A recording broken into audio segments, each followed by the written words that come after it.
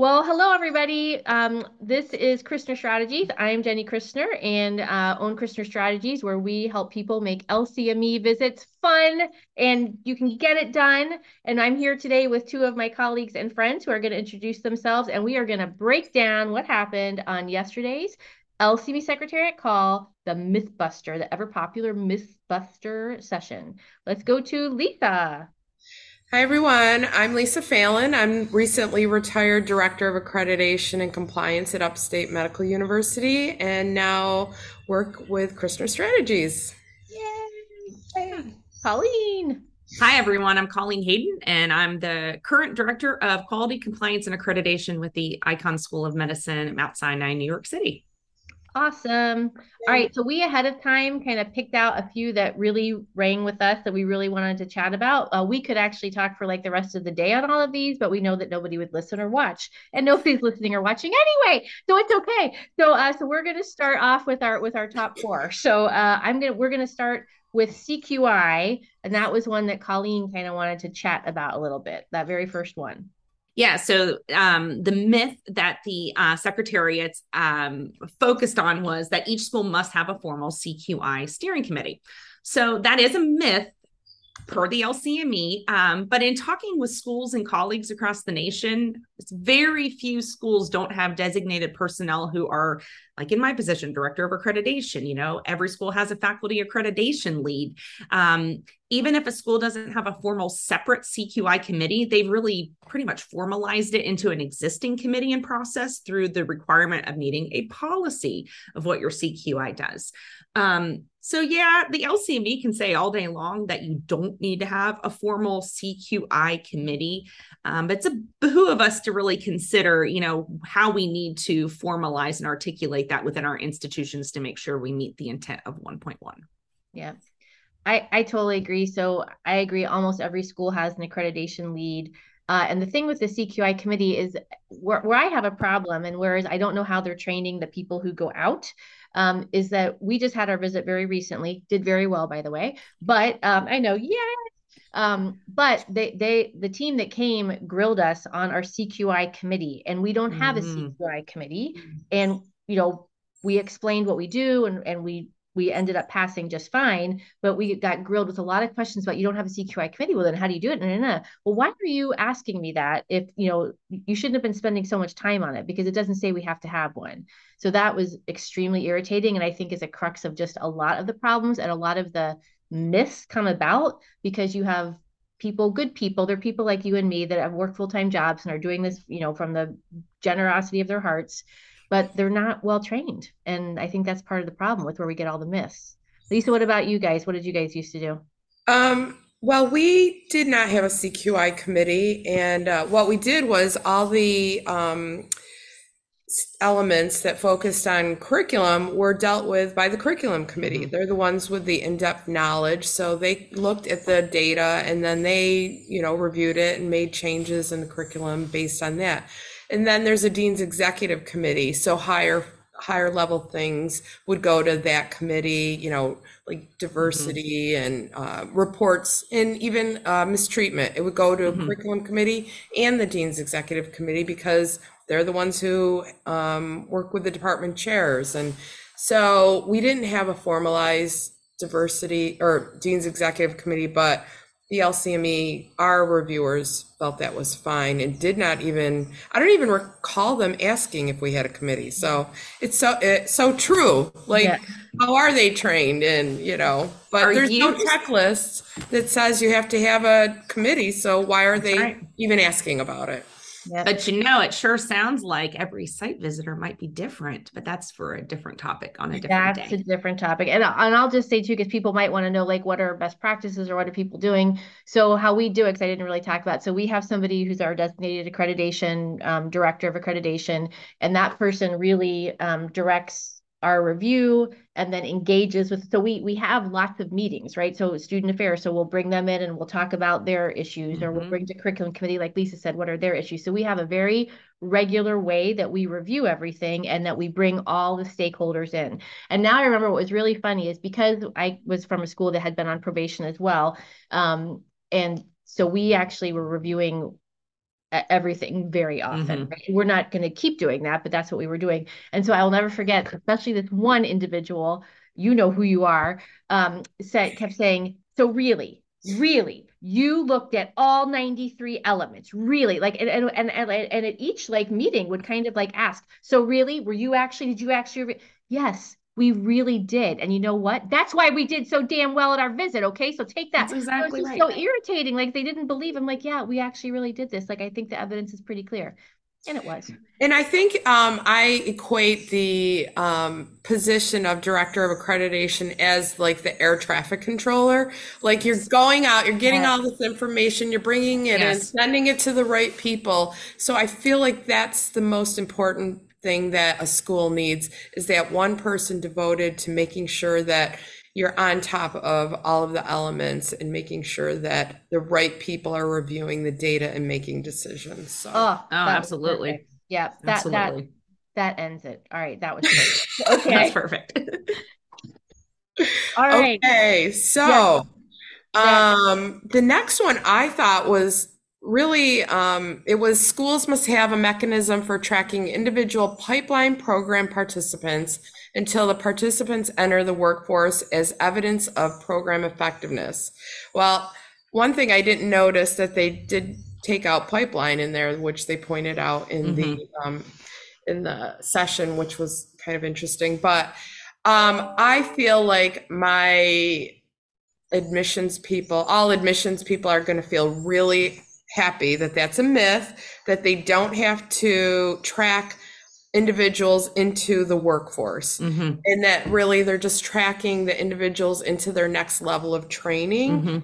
And that you're just really, you can use assessment tools like, or evaluate the program. How did they do? What were the expectations? How many people showed up? And how did they feel about it? So I really liked that, that was clarified for me. And I'm definitely going to share that with the people at our school. Yeah. And I think that is really good news, because I know that was really confusing to a lot of people. It is kind of surprising though how many people aren't tracking anything, right? And then your 8 years comes around and there's literally no data on anything. So that is a problem. So I was worried a little bit when people would hear that they would think, oh, we don't have to track. But what I did think was actually something good, that I think was this Ronnie that did this one. I can't remember. Yes, I think it was. Yeah. I think giving those examples of the kinds of things that you should be tracking was actually super helpful. And so I think some of those was like, what is the, Colleen, you were talking earlier about what's the goal of this program? And so, are you tracking just the goal of the program, and are you doing satisfaction and that sort of thing? So that was actually really helpful about what to track. Although it did give me a little panic attack about, I'm not sure if we're tracking like student satisfaction with all of the programs or anything like that. Right.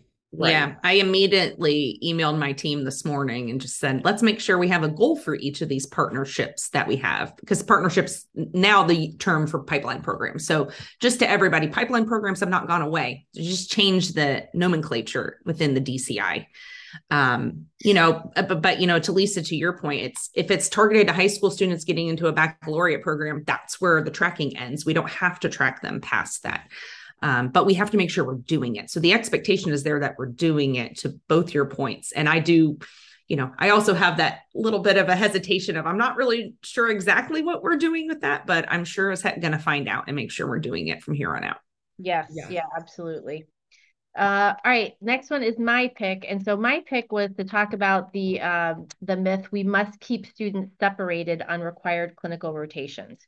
So the reason why I actually love this one is because that is a myth. You can have students from 10 medical schools on the same required clerkship if you want. But if you listened really carefully to what Ronnie said, is that I'm going to paraphrase her words. Basically, though, it'll make your life a living hell if that's what you choose to do. And so to me, I think it, especially as consultants, that's something that's like really important, is that yes, you can have 10 schools together, but then you have to look at that white paper, and you have to have agreements, and you have to have separate this, and you have to have separate this, and everybody has to, they're separate, and you have to have different days, and you have to, right there then follows like a whole bunch of unwritten kind of rules. Really, there's some in the white paper, but there's others that are not as clear, so that you can actually pass that citation. Mm-hmm. And I think that's the thing, that what I call the hidden curriculum, is that for so many elements, there's this, you can do this, but if you do that, you must then also make sure you are doing blah, blah, blah. Or, I think a lot of the elements talk about, how do you let people know about X, right? And so I am very probably OCD about how we do the answer is always multimodal. We never rely on one mode of communication, and then people will say, do I really have to do all that? No, you don't have to do that. But I'm going to tell you that if you want to pass with flying colors and not have to worry about this ever again, you better do this. And so this, I think, was just a perfect example of, it's a myth, kind of, that. And so that's how I felt about that one. I don't know anybody else, but I feel like you, on paper, you can write down how you're organized and how it's going to happen. But when the LCME comes and they actually meet with the people and the faculty, they have to be able to tell them in an organized way how it really is. And I'm not sure they're going to be able to say what's on paper. And I think it's going to be too confusing. And I would discourage it as well.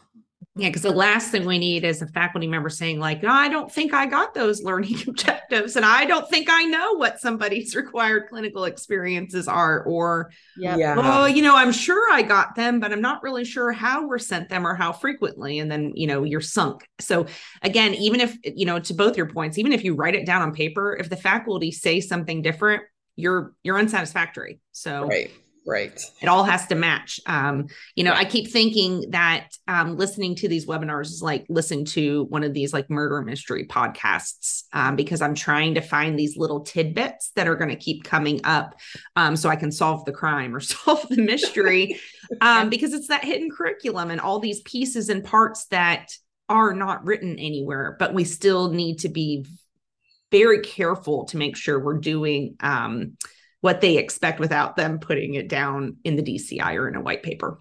Yeah, no, that was really well put. And I think mystery. Right. Yes, very mystery. And it gets to also, I think that they even call this out triangulation, right? That they're trying, and that's exactly what you both described, is that they're trying to see, okay, that's what the deans say happened, but do the students say it happened? Does the faculty say it happens? And that's where I do think there's the kind of the gotcha mentality of the LCME. It's really interesting because we're right now getting ready to prepare for our SAC-COC, so our regional accreditation that's coming up in a little bit, and they seem very much not got you to some extent. Yeah, sure.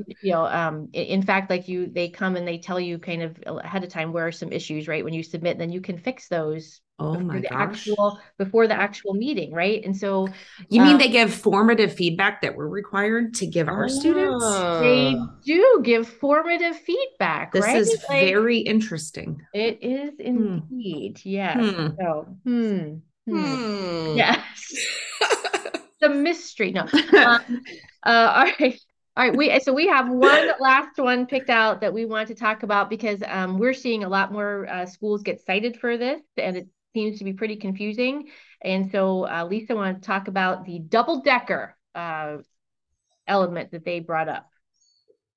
Well, I think they were clear on the myth of there's no specified number of hours, and that's very helpful. But I don't know if they're clear on how to calculate the hours and how faculty are supposed to calculate hours for the required self-directed learning. And I was just thought I'd get your feedback on that and how you guys do it at your school. Colleen, go first. Yeah, thanks. So I'm actually in the process of working with one of our course directors to try to actually map that out right now. There is in-class time we have to account for, lectures, recorded lectures, lab times, readings, tutorials they have to go through. So how do I give an hour count to those? How do I give an hour count? You can't to reading. We're not supposed to. But at the end of the day, do the students really have adequate time to still sleep and eat and, relax and still get all their coursework done and preparation work done?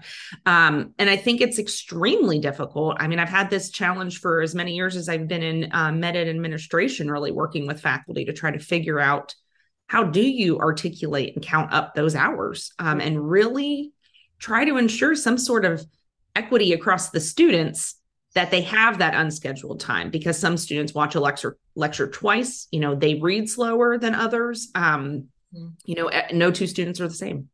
Yeah. Yeah. So I think we gotten ourselves in a little trouble actually with this one is that I think, and again, I should have prepped for this one. I didn't know we were going to talk about this. So I think that we tried to use, again, for regional accreditation, there is some formula, and I'm probably going to say it wrong, so don't quote me on this, where for every hour of class time, you assume 2 hours of out of class work. And yeah, it's how you calculate credit hours too. Yeah. Yes. Right. That's right. Exactly. Credit hours. So we tried to use that. But that actually ended up then being way too many hours, right? It was like 60 hours a week or something like that. So then we really have cut down on the in-class time. And I think and basically saying, okay, there's 24 hours or whatever there is of in-class time. And the rest is basically your time for unscheduled to study or whatever, because if you've only got 24 hours, then literally every single other hour is yours. And then I think how we're going to be following it is through the ISA, right? And so I think this is something really important if you're not doing this. So those independent student analysis questions that you have to ask for your for your LCME visit, that's the only time you ask them these questions. Not all 77 or however many there are now, but something like that you've got to be asking on your course eval so that you can keep absolutely on the pulse of it.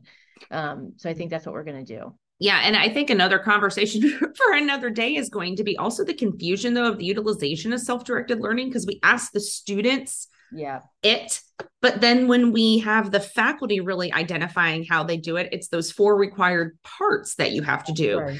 So students and faculty still get confused that self-directed learning is they just do whatever they want to do on their own. And it's not, there is still structure to it. And I do get a little frustrated because there's not congruence there in how I think we ask it of the students, and then how we have to report of how we actually do it in the curriculum. Yeah. Agree. There is not. Yeah, that's for sure. Well, those were the 4 elements that we picked. Any closing thoughts or words? I love the LCME mystery idea. Yeah, I know. I'm trying to think of what we could have a really quite catchy name for our podcast if we wanted to do a series of this. And we might get a bunch of viewers we didn't expect, because they might think it's something that isn't medical education accreditation. And medical education is so intriguing for them. They'll of course sign up. Yes. Yeah, they'll be like, this is not what I thought it was. Yeah. It's not what we thought it was either, so it's fine. All right, well, maybe we need to have a viewer contest to name it or something. Something clever. I mean, it's almost Halloween too, so it's like a perfect time for this. It is. That's true, right? I love it. Okay. Yeah. Well, we just want to thank everybody. If you have listened to this as a podcast, on your way to work, or whatever, or if you've actually watched us on YouTube, thank you. And if you need help with your upcoming LCME visit, or just your mock or whatever it is, please feel free to call on us. We would love to help you. And until next time, bye. Bye.